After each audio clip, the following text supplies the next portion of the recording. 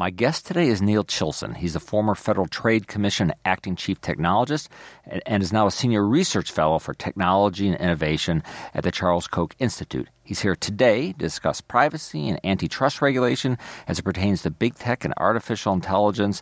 Neil, welcome to the podcast. Thanks for having me. Before we dig into some of those issues, and perhaps some I didn't mention in the intro, let me start with kind of a broader question. It seems like it wasn't that long ago that America's largest technology companies were seen as sort of national champions. They're like the crown jewels of the American economy.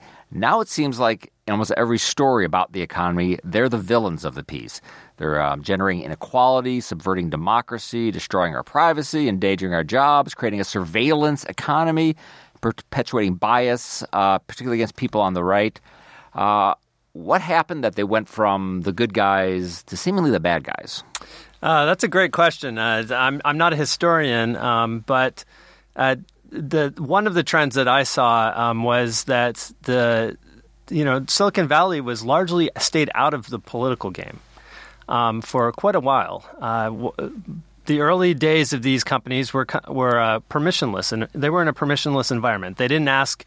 They didn't ask to try new things. They tried new things. And that was in part because of the policy environment that Congress and the administration, actually the Clinton administration, had set up in the mid-'90s, which was quite advantageous to information and internet company services developing. And so the internet would be lightly regulated. Exactly. Yeah. The decision they made was that the internet will be lightly regulated. We will use traditional consumer protection approaches to deal with any harms that occur. But we didn't need to come up with a whole new regulatory regime. We didn't need a department of the internet. We were just kind of use existing law when applicable. Right, exactly. And in addition to that, there were some additional choices that Congress made around how liability would be applied to platforms in the Communications Decency Act. And some of those choices paid off very well. That's why we got the internet that we have today. It's why the U.S. is the leader in the tech sector.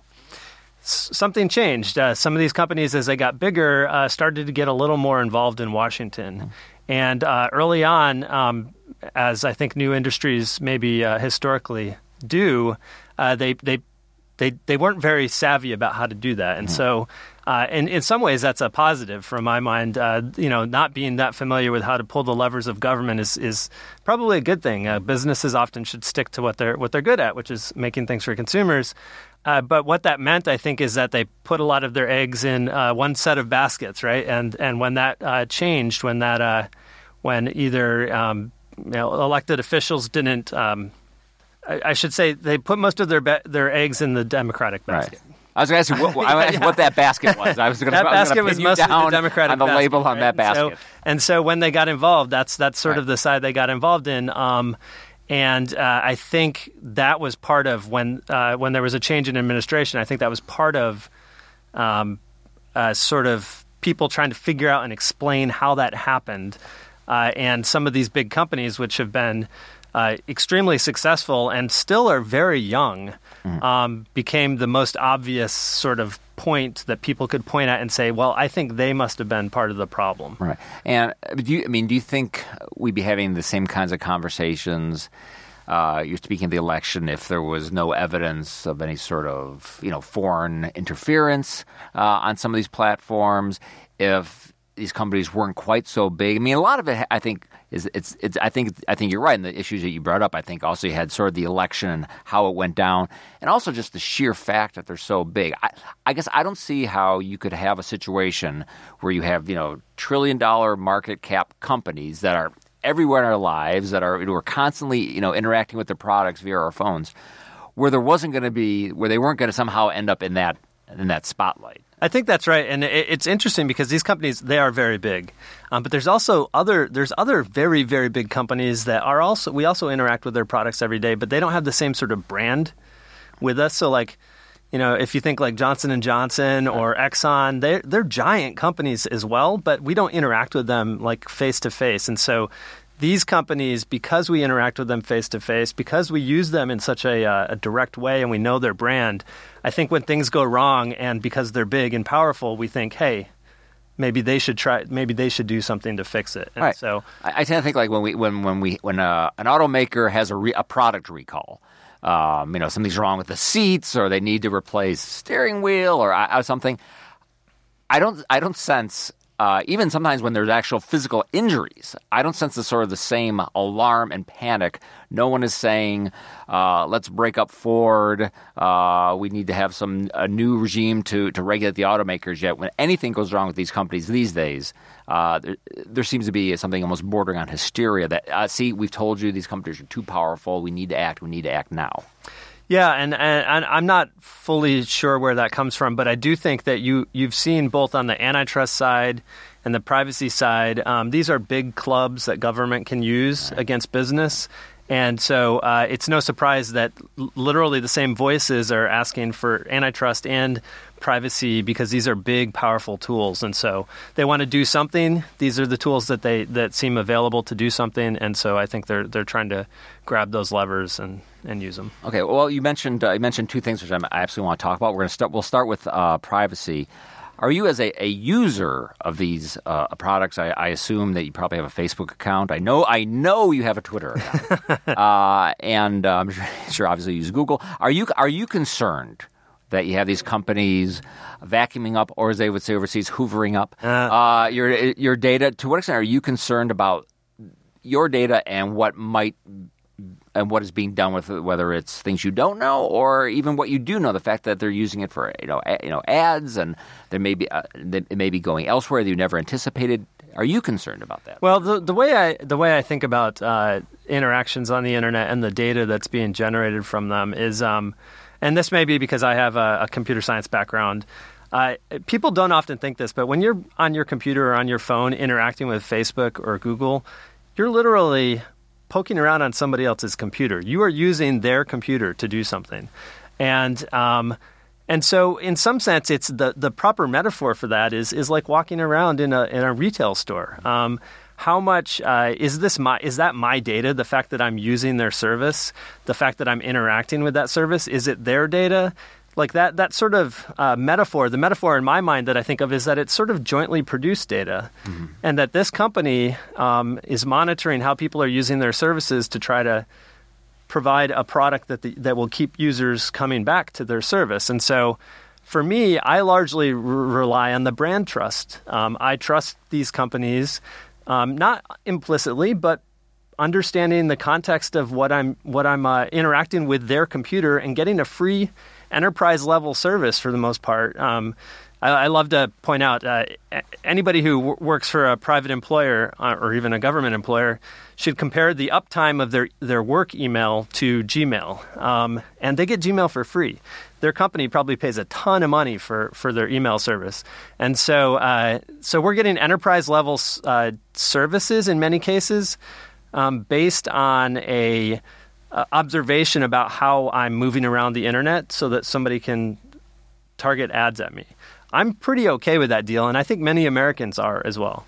And so you feel that to the extent, not to the extent that that Washington activists care about privacy, which seems to be considerable, but for the average person, you sense that they understand well enough how their data is being used and have enough sort of tools at their disposal to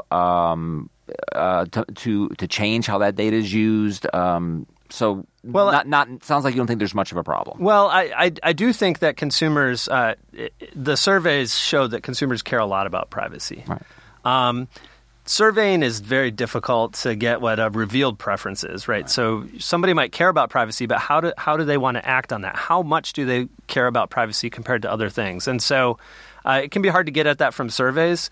I think consumers are very concerned about things like identity theft, where they might lose money, or health information getting out there about them. Right. These are very rare cases. I think if you ask people, do you like targeted ads? Consumers tend to be much more positive on that than on things like identity theft. And so it's not that there's no problems, and it's not that consumers fully understand. I certainly don't fully understand all the ways that information about me are being used by other people. But that's the challenge of interacting in a free society. We can't control everything. We have institutions in place that try to set the proper incentives for people. But we should realize that we can't control everything, and we should do our best to be informed and make choices, but balancing the many, many values, not just privacy, but things like convenience, security, price, and balancing those and letting consumers be able to make those choices not just about privacy, but about all of those product dimensions, I think is really important. So then how do you understand or think about the complaints about privacy? Is it just people who just sort of don't like, this sort of the business model that these companies have? They think there's just something implicitly wrong about, using that data, certainly without cutting people checks, that people should be paid for that data and the free services just isn't enough. How do you think about those complaints and the kinds of harms which are being alleged? Because I assume there are harms being alleged because they're not as a reason sort of motivating this concern about data. So how do you think about those complaints then? Well, concern. I think there's a lot of evidence that consumers have very widely different privacy preferences, and so I think there are some people who have really strong privacy concerns, and there are other people who care, who will post everything on Instagram and from like what they've had for breakfast to sure. What their kids are doing, right? And so there's widely ranging privacy preferences, and so the way I think about it is we should try to find a system that allows the maximum of those preferences to be expressed. We live in a world that has constrained resources, and so you can't get everything that you want ever. And so people always complain, for example, about the price of gas. But we know that setting price caps on gas doesn't work well to ensure that we actually get the right amount of gas that people need. And so rather than trying to do one set of decisions that apply to everybody, the goal would be to set the defaults in opt-in or opt-out or choices around privacy to match with the general preferences of most people. And that's kind of the approach that the Federal Trade Commission had taken in its guidance around using opt-in information for sensitive information like real-time location or health or financial or passwords, and using opt-out for other types of. But some people would put the opt-in that should be the default. That this is your information, you own it. Someone else wants to use it. They need to ask your permission, and they need to ask your permission pretty much every time they use it. That is one standard. What's wrong with that standard? So, because sort of intuitively that seems right. Like this is my info. You're going to make money off it. Well, then ask me at least. Right. Well, so. Two responses to that. First is to go back to my previous point about, is that your information? Does that metaphor work well? When I post a picture that I took to Instagram, the metaphor works pretty well there, right? I took that picture. I created it. It's something I contributed. Right. If I'm browsing around websites and it's saying, oh, well, Neil went to a website that, where they're selling sneakers, and so he might be interested in buying sneakers, and that's attached to me, again, calling that my information is sort of like saying that this podcast is my information, right? Like it is. Sure. It is not. It has information about me in it, right? I've contributed to this conversation, but for me to call it my information is probably, it's basically a direct. It conflicts with other people's values and other people's interests as well, and so that metaphor doesn't work perfectly.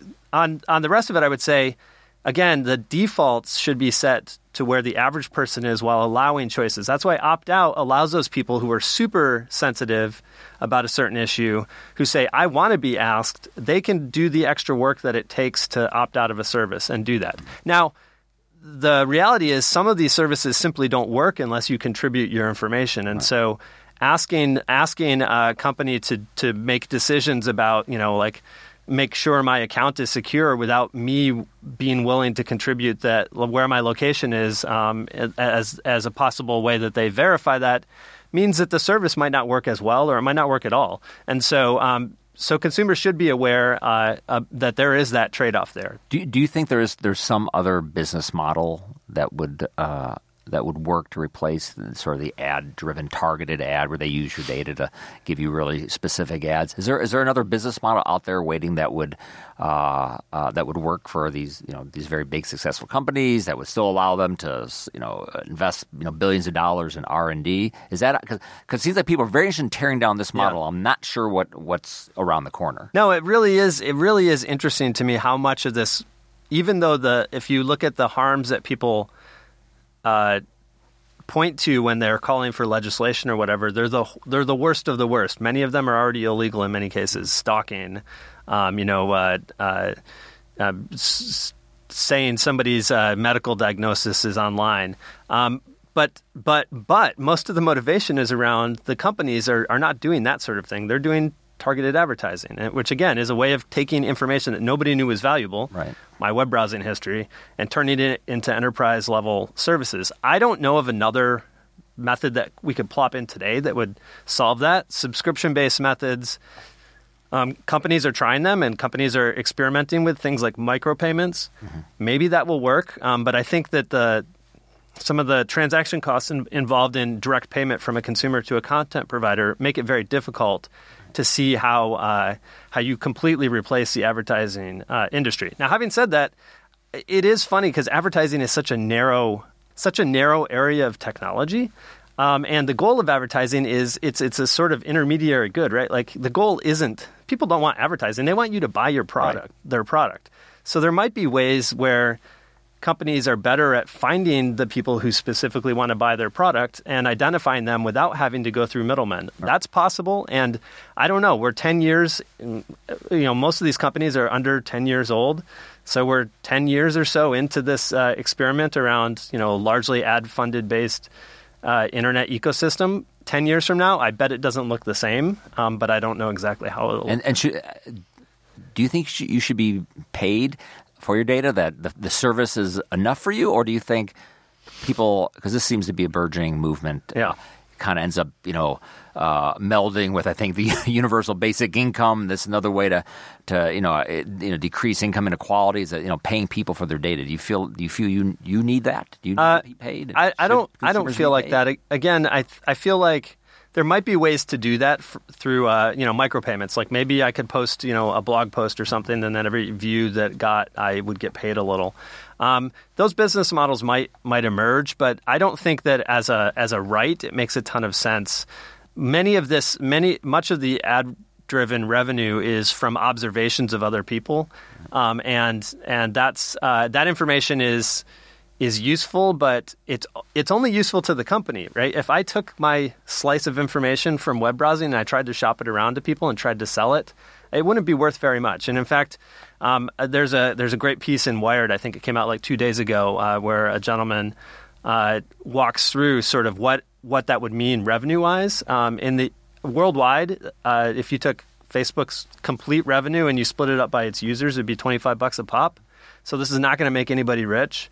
And really that data is most valuable when it's aggregated all together. They would say, $2 here, $3 there, and before you know it, you have, $10. Right. Yes, exactly. So anything you would do regular that should is everything in place good enough? We have obviously we have the FTC. There's other rules. Does there need to be any sort of new privacy regulatory regime? Obviously, there's a model we could just, I suppose, try to adopt from Europe. Anything that you would recommend? Yeah, so I do think that there's pressure right now because of GDPR and CCPA, which is a California law, to do something at the federal level, and I that would preempt state rules. And I think there is room for legislation in this space. I think Congress could clarify what injuries we're talking about here. That is one of the big problems in this case. We already seen lots of bills. We're seeing lots of solutions proposed.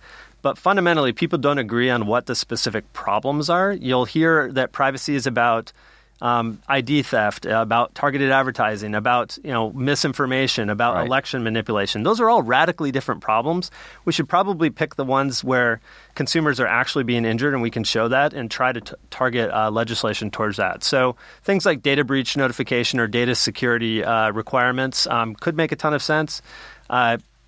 Requiring companies to hold some responsibility when they hold sensitive data by consumers, I think makes a ton of sense. The FTC's approach does that in an enforcement-driven way. So if there's a breach that harms consumers, then the FTC can bring an action. But there's probably ways that system could be tweaked, maybe by strengthening the ability of the FTC to go after some of these cases, maybe even against third parties, and then also improving the remedies that they can bring to bear, perhaps through civil penalties or something like that. So I think there's ways we could beef up the enforcement side that would make a ton of sense, and that would get at some of these concerns that people have, both on the Hill and out in the populace, and so we could solve it through some of those issues, through some measures like that. Yeah. As we're recording this, it was probably by our time, I think about a day or two ago. There was a report looking at how Facebook moderates content, and the reporter went to one of these which I guess are outsourced in the United States, and it just it seemed terrible. These people aren't paid they weren't paid a whole lot, and they were all traumatized by looking at these Facebook videos that were horrible, so we'd never have to see them. And so I'm sort of confused about what we're supposed to be doing about content moderation, because it sounds like AI can't do it all, so we need to have people. But yet, to have the people do it, it has a bad effect on them. So what are we supposed to be doing about content moderation? Unless it's just going to be a free-for-all, which I don't think a lot of people want, and certainly the companies don't want. What is the solution there? Or do we just live in an imperfect world where there's going to be stuff in social media that is going to be ugly, and we can't get it all, and there's going to be people who have not great jobs finding it, and the AI is going to goof up sometimes. So what's the solution there? Yeah, I read that piece. It is a tough job. P.C. Newton piece. Yeah. A little ways through that piece, he does acknowledge, or he does mention some of often they're talking about the worst cases that come up. A lot of the moderation, the content that is moderated in those places is of the type that's like just more irritating or offensive, and they have to screen that out.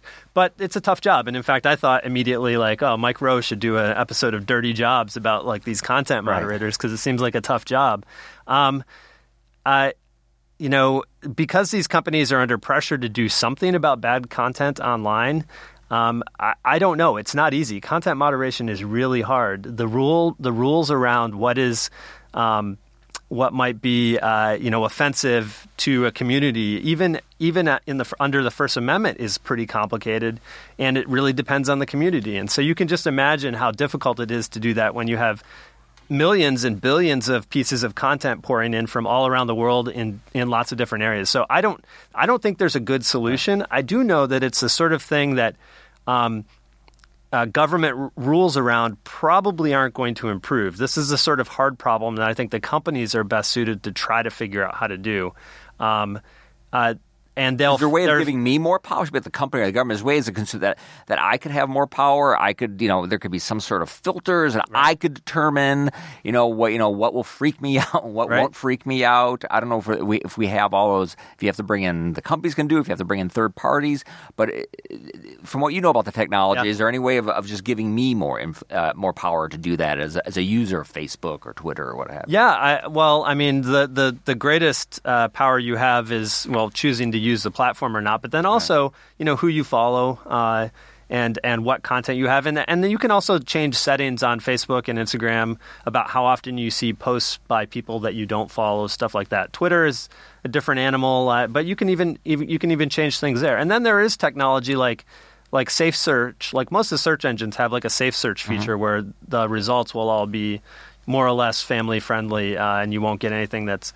But it's a tough problem just because different people are offended by different things, and we want to let people express themselves online and find the audiences that aren't offended by it, but while letting the people who are choose different channels so that they can avoid that. All right. Antitrust. It almost seems now that the debate is, when do we start breaking up these companies? Most of the focus, I think, a lot of it's on Facebook and Google, primarily because it seems obvious to the person how you would break them up. Google, just get rid of YouTube. Right. Facebook, get rid of WhatsApp and Instagram. Do you think the case has been made that these companies should be broken up, and if not, is the problem with you that you're using the wrong standard to judge these, right. that you're creating an impossible, that using this, which we'll talk about, this consumer welfare standard under that, it's impossible to break these companies up because they're offering products for free and consumers have, and you can't break them up, but yet you're ignoring the fact that they're big and they're seemingly out of control. Right. Facebook can't control what's on its site, and they're going to influence the political system. So what do you make of the case for breaking up these companies at this point in time? Well, I've been spending a lot of time at the intersection of antitrust and privacy. And on that particular issue, the breaking up solution is particularly weird because there what you're saying is one company can't handle my information. One company that's big, that has a ton of resources, can't properly handle my information. But if I break it up, then two companies will have my information. Well, I think that there'd be more that there would be more incentive because if you don't like how Facebook's handling it, you can't go to the other Facebook. Right. The other Facebook's also owned by Facebook. Right. And that third Facebook, they're owned by Facebook too. Right. So if there was somebody else out there, maybe they would there'd be more incentive for them. And that's possible, but I don't think that you would get rid of the fact that this company has some of your information still. So that as a post hoc solution, maybe in an emerging market, that would help. Right. But, I think overall, I haven't seen a case that these companies are of the size, and it's the size and not their behavior that is causing consumer injury, right? And so I think the consumer welfare standard is a good judge. It's if the ultimate goal is to make consumers better off, and I think that's what we're trying to do in both our consumer protection work, the FTC's consumer protection work, and its antitrust work. The ultimate goal is to create a market that makes consumers better off. Then that's a good metric, right? We should be trying to find out if something harms consumers before we stop it. If the goal is just to help smaller competitors, that's a different, antitrust went a different way a long time ago on that issue. And the economics behind it are pretty clear. If you're helping small competitors, that often comes at the expense of the consumer. And so it would take a big shift in antitrust law to go from saying, well, we're not going to pay attention to the consumer anymore. We're going to pay attention to the small competitor, and we're going to break up companies so that small competitors can compete better. Well, on the small competitor, there's one theory that these companies are really hurting innovation because they're so big and powerful that no one would dare, try to create their own rival search engine or an online retailer or a social media company that would go head to head with Facebook and Google and Amazon. So you're not getting those future competitors because they're too big and powerful. Or B, a few fools out there are starting up companies which are competitors, but then they get bought up right away. So we never get to see what they would do. The Instagram case being maybe the classic case where they get purchased. So what about that? I think it's called the kill zone theory. What do you think of the kill zone theory? Well, I haven't looked at the numbers a ton, but I think that it's really hard to know how you would solve that problem. I think they know how to solve that, well, which is stop Facebook from buying anybody, right. Stop Google from buying anybody.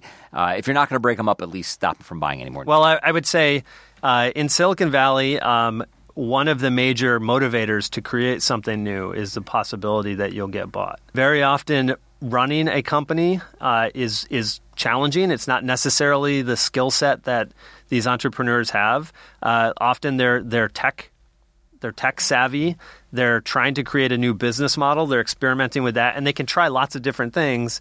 And then the ones that succeed can then get operationalized by companies that have more experience in doing that, and also have a giant consumer base. So one of the big benefits, I think, of Instagram, Facebook was that you could start. You could use the same services across both of them. You could use the same infrastructure behind, and so that made that business easier to scale in a way that if they were competing separately would have been a big investment and probably would have been much harder for them to do. And so, but the fact that if you had an idea for I have a great search engine idea and I'm going to take it to Google. The theory is that no one would give you any money because that just seems like it's a $800 billion company. They could throw engineers by the gross at the issue. Right. So that's a problem. You couldn't get funded to do that. That's a problem. Well, I mean, you might get funded by Google to do it internally, right? If it's a good idea. And to me, if the ultimate question is how are consumers better off, in that case, maybe that specific entrepreneur might go in to do something else. And we've seen this in the past. Historically, in the tech sector, the competition comes from somebody who is doing something in a separate vertical, right? So we talk about like Google and Facebook and Microsoft and Amazon, and all of these companies are on some issues not competitors. On other issues, they're total competitors. So all of them have like a cloud service product, and it's the scale that they have in their own particular vertical that lets them compete very, very aggressively against the companies in these other verticals. And so I would expect the next big challenge to these big companies isn't going to be a product that looks anything particularly like theirs. It will be another sort of market that is identified and maybe even created, and where there's strong network effects, and that first mover advantage will let them. How do we know that the consumer is no longer benefiting, or is benefiting less? Would it be that all of a sudden these companies aren't spending so much on R&D? What would be the sign that you're like, I think now we have a problem? No, that's a great question, and I think it's a hard one. We could look at the number of people who are going into these sectors. We could look at the number of products coming out. We could see if there's a slowdown in innovation, however you measure that, and that can be very difficult. If you're just measuring heads, that's pretty hard. If you're measuring new products, maybe that's a little easier. Or you could just look at the markets and see where investment's going. And I don't know. I don't have a good answer for that about how we would be able to identify the sorts of harms that we would start to get concerned about. But I do think that antitrust is currently aimed at asking that question, right? So we should be looking to see how we would measure injury. And just because it's a hard question to answer doesn't mean we should change the standard to something that's more like the old structural, like, well, you have too much of the market, and therefore we're going to break you up. Right. People say, well, look how much of search Google has. That on its face, they should be broken up. Right. Some people say that, and for online search, Google is very big, right? But in the U.S. under antitrust law, it's not even illegal to be a complete monopoly, and they aren't that. And so. So we have to look at the harm, and I think that makes a ton of sense. It helps us ground our decisions in something that's not just pure, political animus. We started this conversation by talking about how a lot of this backlash might be driven by political choices that were made by these companies, and I don't think we want an antitrust law that is making decisions about how companies can operate based on political motivations. And so I think antitrust right now is pretty grounded in economics, and that's a should Facebook been allowed to buy Instagram and WhatsApp, or is that, looking back, maybe not? Well, I think if I'm getting this correctly, those seem like they would have been obvious. I may not be getting this correct, but I think Instagram was 10 employees when Facebook bought it. It was much smaller. It would have been very difficult for any enforcement agency to look at a company that's 10 employees big and say, you know what? This is the one we should hold out. This is the one we shouldn't let. And who knows what would have happened to that company if Facebook hadn't been able to scale it. Really. As we wind down here, I think I had one or two questions from Twitter. Do you see a move away from Facebook similar to MySpace to the Facebook transition?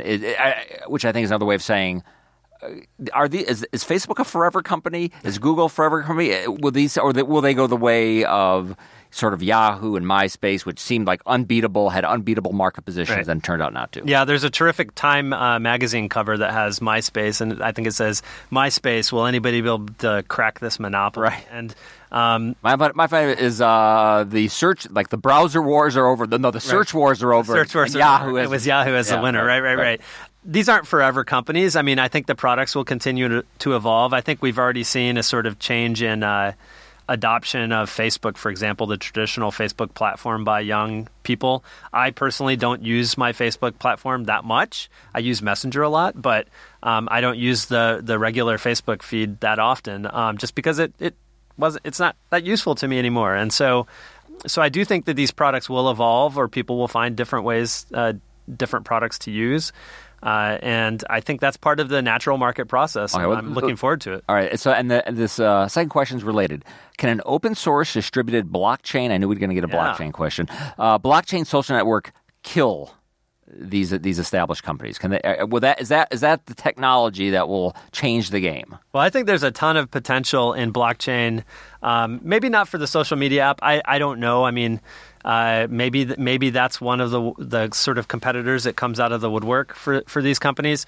But the fundamental premise of blockchain is distributing authority across the network, and that has a lot of potential to decentralize some of these challenges. Now, it will bring its own challenges. Imagine content moderation when there is nobody to ask to moderate.